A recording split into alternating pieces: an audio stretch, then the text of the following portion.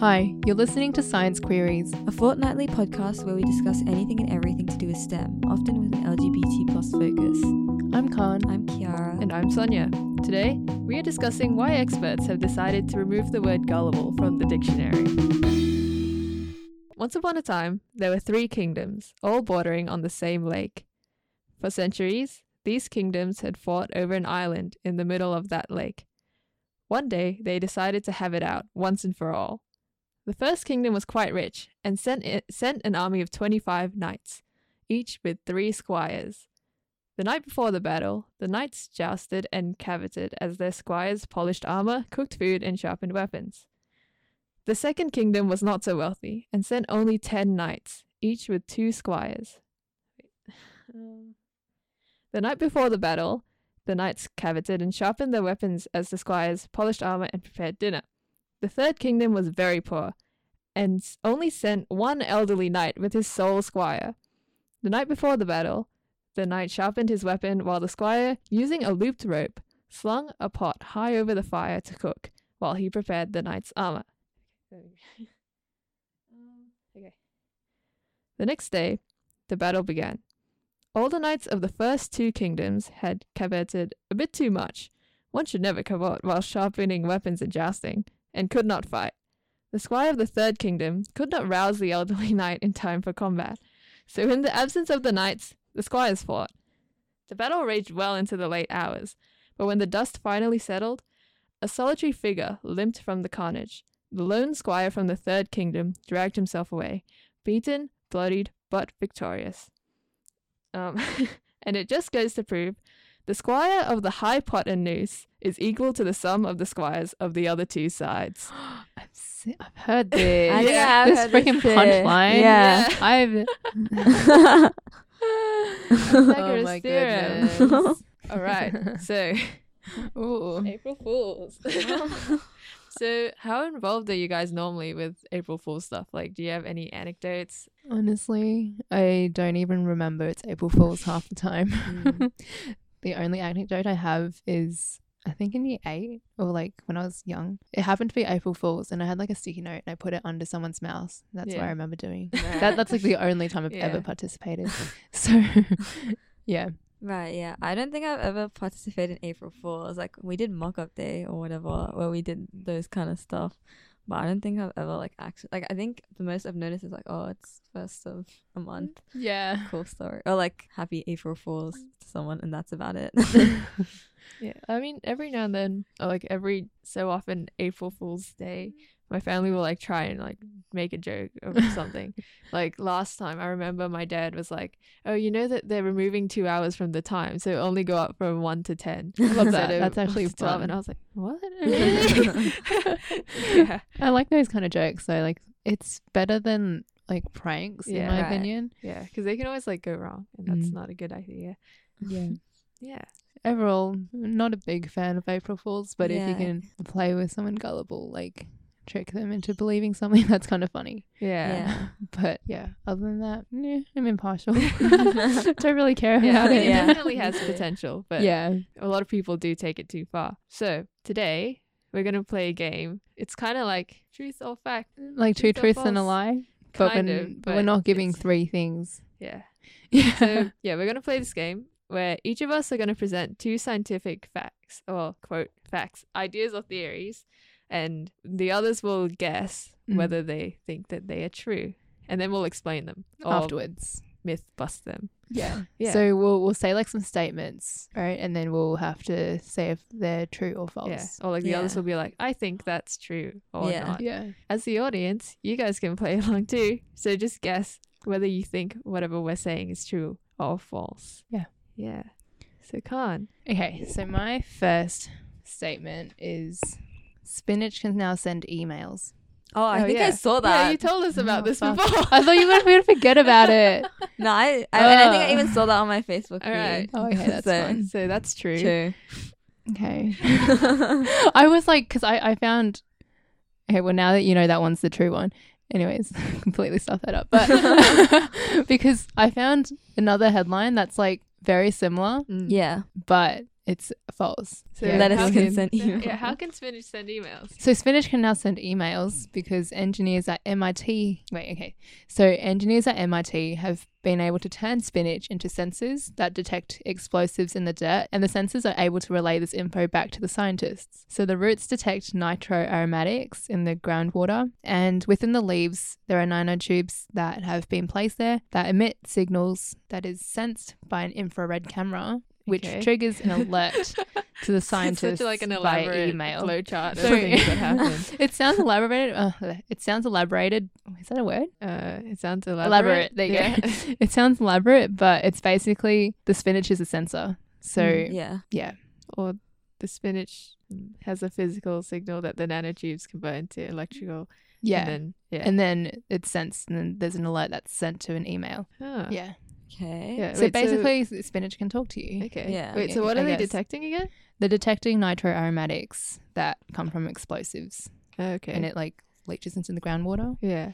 It sounds fake. Like Yeah. when you just hear the headline without actually knowing that it exists, it sounds really fake. Yeah, it does. Yeah. But I guess because there's like no context explained to it, so it's just like, wow, spinach are coming alive. Okay, so I guess mine is people who live in the city have more nose hair because of the dust. I think that's false because like people in the city are more likely to be well groomed and therefore cut it off. Okay. Is that part of your thing, or is it just like Well, naturally? it would they be do because have of like more? the factories and like all the Yeah. pollution and stuff that Yeah. people would naturally like so like evolve to. regardless of whether they cut it or not. No. Okay. Yeah, regardless of that. I still I don't know, Don't but think I so. don't think so Okay. because I don't know if they evolved that quickly. yeah. Right. Okay. Yeah. I mean, yeah, you're right. Okay.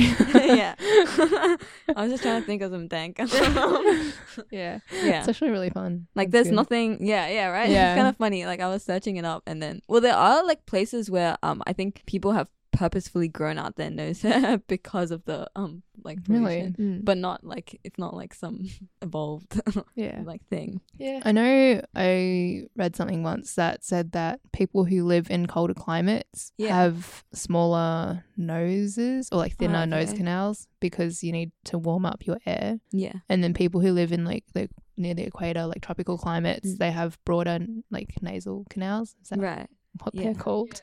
Yeah, because their air is more humid. So Yeah.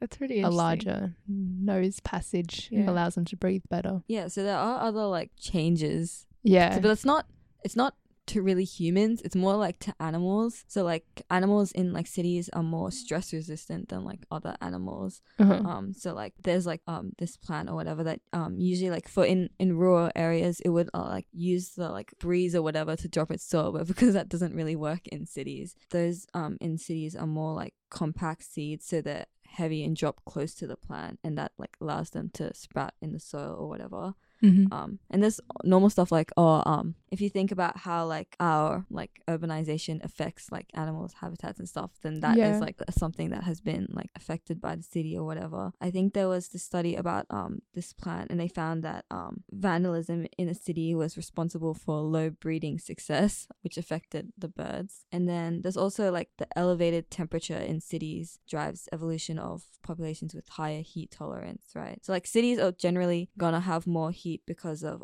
like radiation and the masses of the buildings or whatever. And I Yeah. think there was a study in Brazil where they found that when exposed to stressful temperatures, those that like were in the main city, like ants that were in the main city, survived longer than those like from rural areas. Yeah, I don't know, do you guys think like despite biological adaptations, do you think there's any other like ways that urbanization has changed us? Not us specifically, because we haven't been around for that long. Mhm. But Like society, it's I guess. interesting to think about how different species would have changed, because like they have lower or shorter lifespan, so more iterations of them could have happened. And we do talk about this in like a future episode, but yeah, where we discuss evolution a little bit. But yeah, like for us, it would definitely be more behavioral than actual physical Yeah. adaptations. I guess it would be like if you even think about it sounds weird, but you know like T.S. Eliot poems and how like the spread of like depression and anxiety Yeah. due to like urbanization. I guess that would be something I'd associate more with like, I don't know, city living. But then you could also say the same things of like, oh, people have greater access to like services and all this stuff. Yeah. So Yeah. it's really toss up.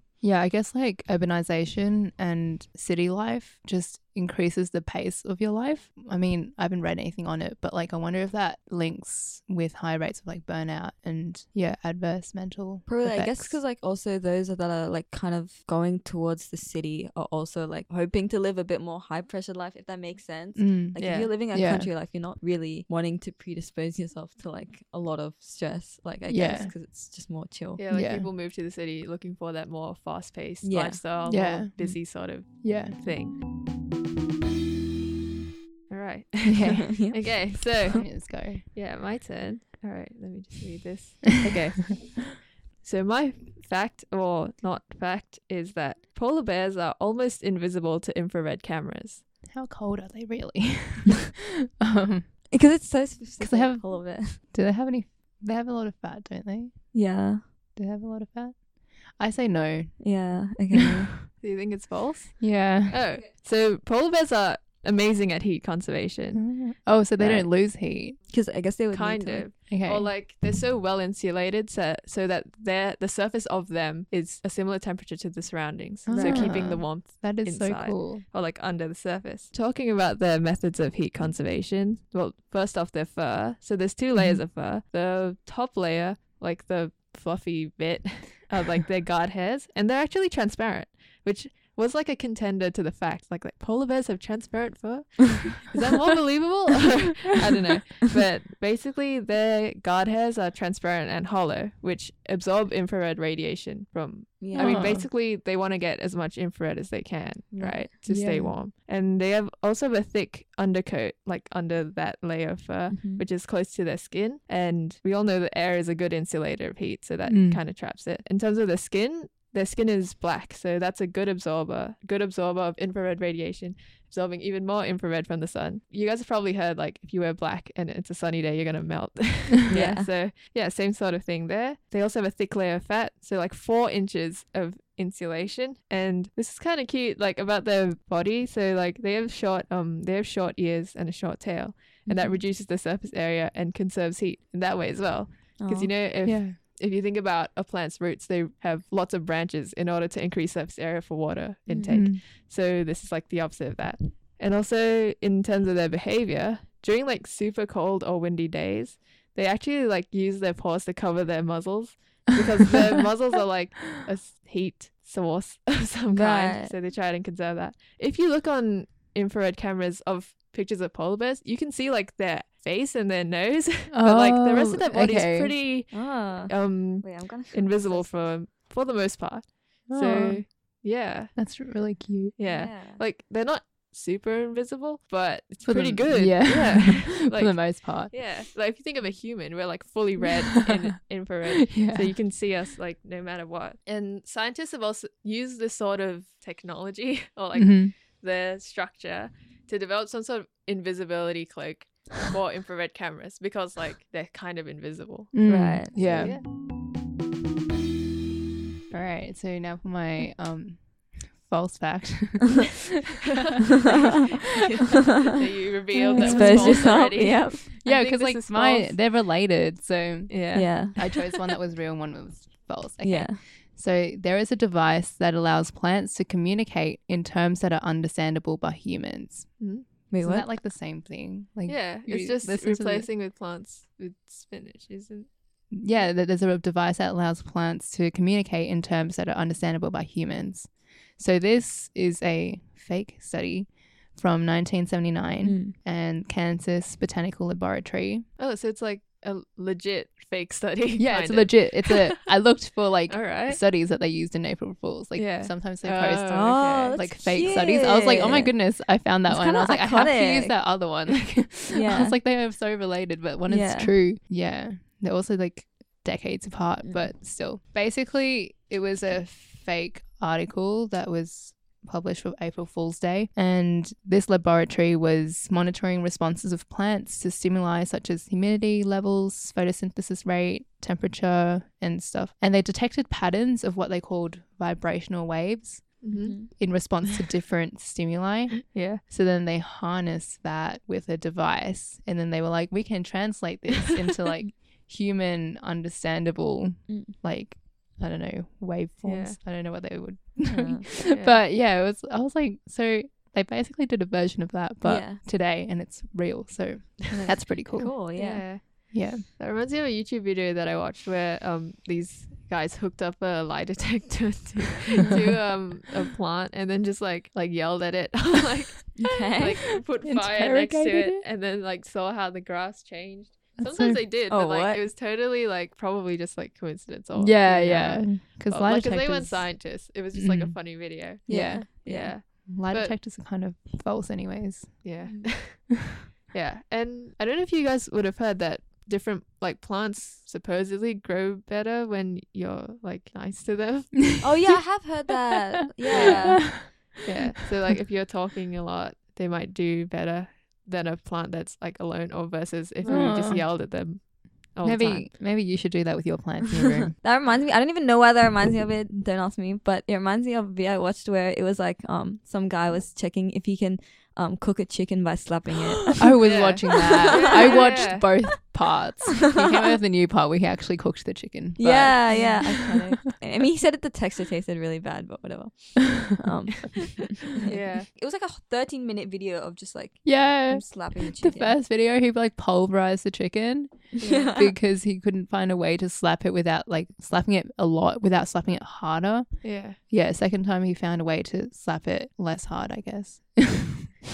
But like in a required amount of times for it to cook. Right. Yeah. That's Yeah. pretty interesting because I mean in bio we're kind of taught that pH can denature proteins and heat can also denature proteins. So like how Yeah. can a slap do that? I guess besides friction, but then it won't get hot enough to the point that it Well, because I guess denatures like with the temperature. the thing they put it in as well was like It for was the kinetic insulating. Yeah. it's like so that the kinetic energy could like be trapped inside there Yeah. and like Yeah, cook up the 'cause- chicken. Yeah, because they lost too much energy the first time. Mm. Yeah, because it was like, it's a really famous post on Reddit, right? Like where Yeah. people were trying to calculate how many slaps it would take to cook a chicken. Yeah. And then like this guy goes and does it. Imagine having the time. That's so cool. If I continued engineering, that's just the kind of stuff I would do. Anyway, real beneficial stuff to society. Yeah. Babies don't recognize their existence. XD. Yeah. The XD makes it. Yeah, I think so. Because they don't have like a concept of time or place Mm. when they're just born. So yeah, Right. Yeah, I mean, at the beginning or like from when they are born, they are all acting on instinct. Oh, and there is a period of time where they don't recognize themselves in the mirror. yeah. Ah, okay. Yeah, the red dot experiment yeah. you do, kids. Yeah. Yeah, I think that one's, wait, what I was think- the phrase? Babies don't recognize their existence. Okay, that's true. I think Right. that's true. Okay. Yeah. Yeah. Well, the one I found was, I guess it is kind of similar to your mirror one, but not really. It was like they developed like this shopping cart study, right? So they put like a baby, and like this, when I'm saying baby, this is like up to 16 months, I think. Mhm. So they put like a shopping cart in front of a baby, and they wanted to see if they could like the baby could get the shopping cart to the mother, but there was like a mat like stopping the movement of the cart, but the baby was also placed on the mat, if that makes sense. So like when the baby pushed the mat, it like didn't get any close. So like even if they recognized that like the mat was stopping it, they couldn't recognize that like themselves was also a barrier to stopping it. So they tested like a 15-month-old doing this, and they had like no idea that it was their body, right, preventing it. Then they tested a 16-month, and they got a bit closer because the 16-month like moved the mat but still didn't make the connection to like their own sense of self. Yeah. The 18-month-year-old though, like at that age, he pushed it and stepped off the mat, so like because he realized it was actually himself. And the other one, bit of a smarter 18-month-year-old, I guess, Month-year-old. rolled the mat Month-old. rolled the mat away from the cart and like immediately like recognized that like she got off first because she realized like, oh, I can't push it if I'm on it or whatever. Yeah. And this is not like super related, but kind of. And because I was gonna use this one at first and I did the research, but so I'm gonna say this now.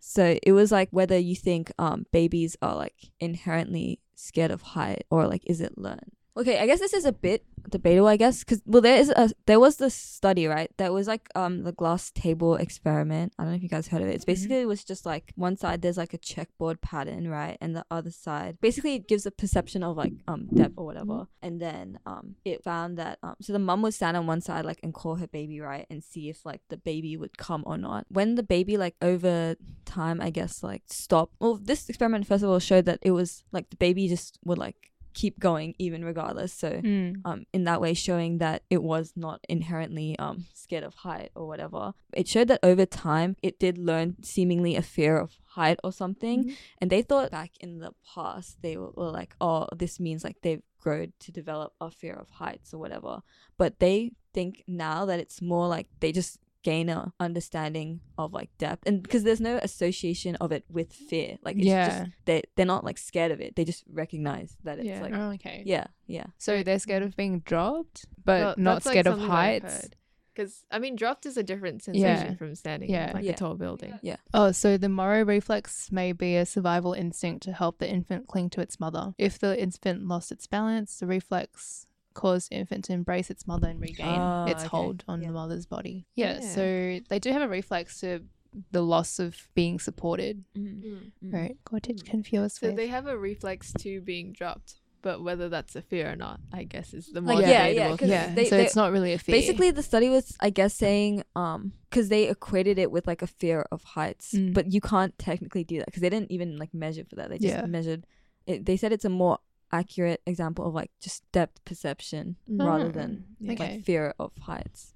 I guess you need some sort of self-awareness to have fears. Yeah. So if they're not even aware of their existence, then are they scared of anything?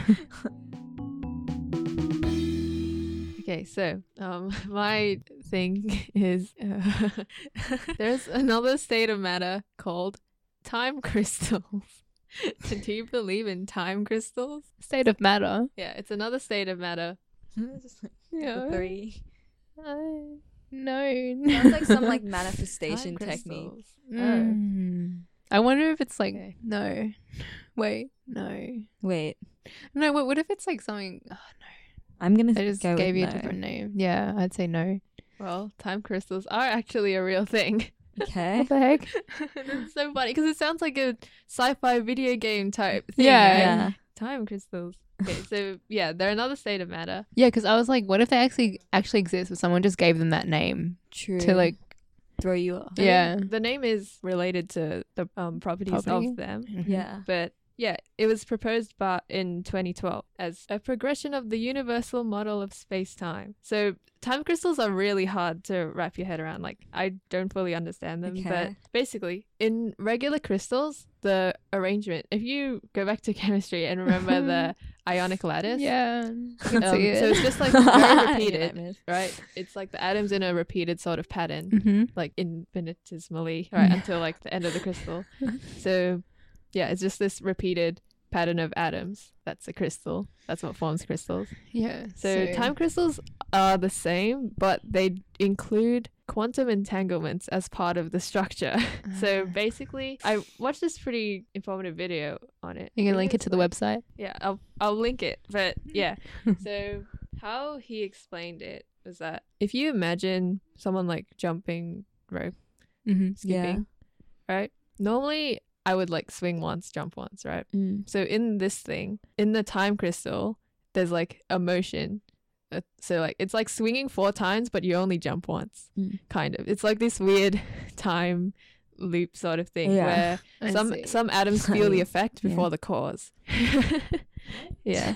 So that's dope. That's kind of cool. It's like in regular crystals how there's this orderly symmetrical structure in 3D. Yeah. But this is including the fourth dimension of time.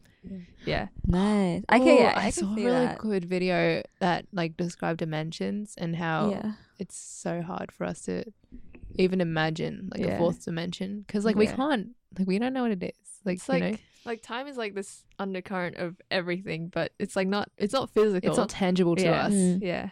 because we aren't part of that fourth dimension. Yeah. Really. Yeah.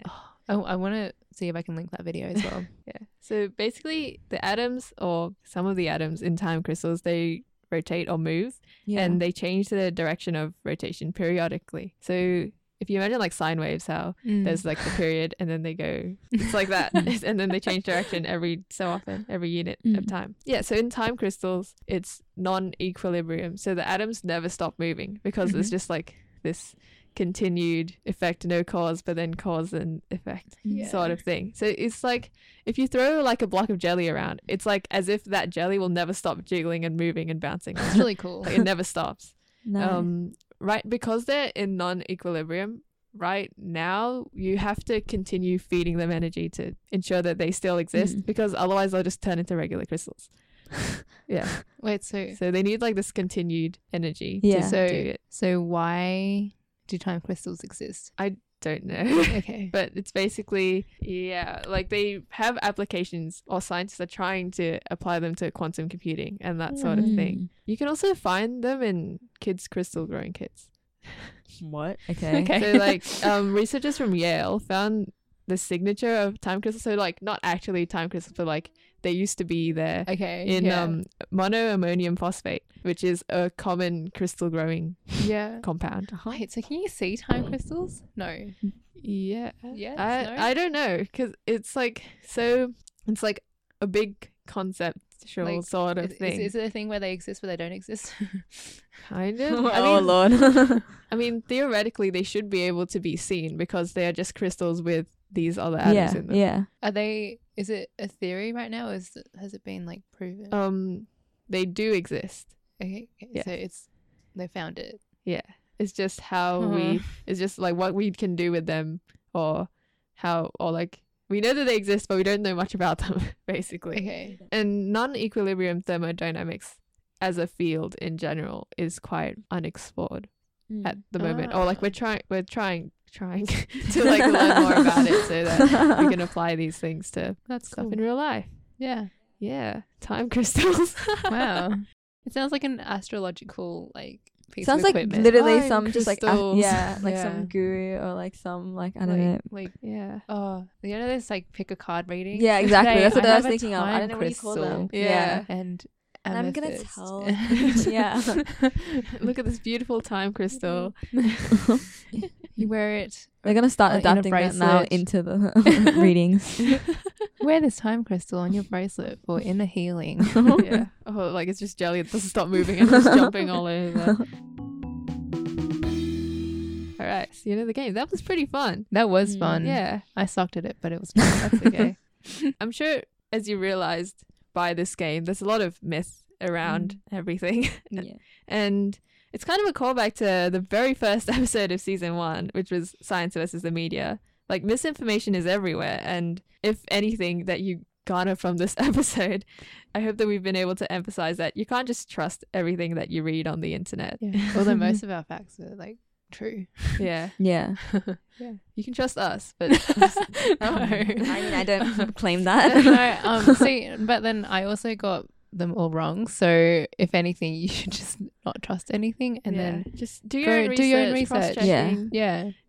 It's good to be skeptical of things. Yeah. You know. And most times they use like blanket statements of like Yeah. not explaining. Yeah, anything. because like if I just read my 2 statements, they're very similar, Yeah. but they're also very sensational headings. yeah. Spinach emails. Spinach writing emails, but like the spinach it's not doesn't physically write writing the emails. Yeah. Yeah. Spinach isn't even like they aren't even the ones sending the emails. Yeah. It's just Like they just act as a sensor. yeah. Like when you explain the thing, there's like the whole chain of sensors, various sending signals So to various the spinach, places. yeah, they're not even the ones sending the Yeah, emails. they're So they're just not there. really sending the emails. Yeah. They're just there to detect like physiologically they're able to detect like, I don't know, they're able to like take up this one mineral, and then the sensor senses that and then sends email, you know. So it's not even the spinach doing anything. Yeah.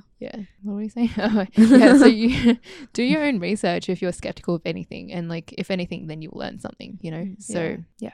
This was fun. So don't forget to follow us on Spotify and Apple Podcasts and leave a rating or any comments.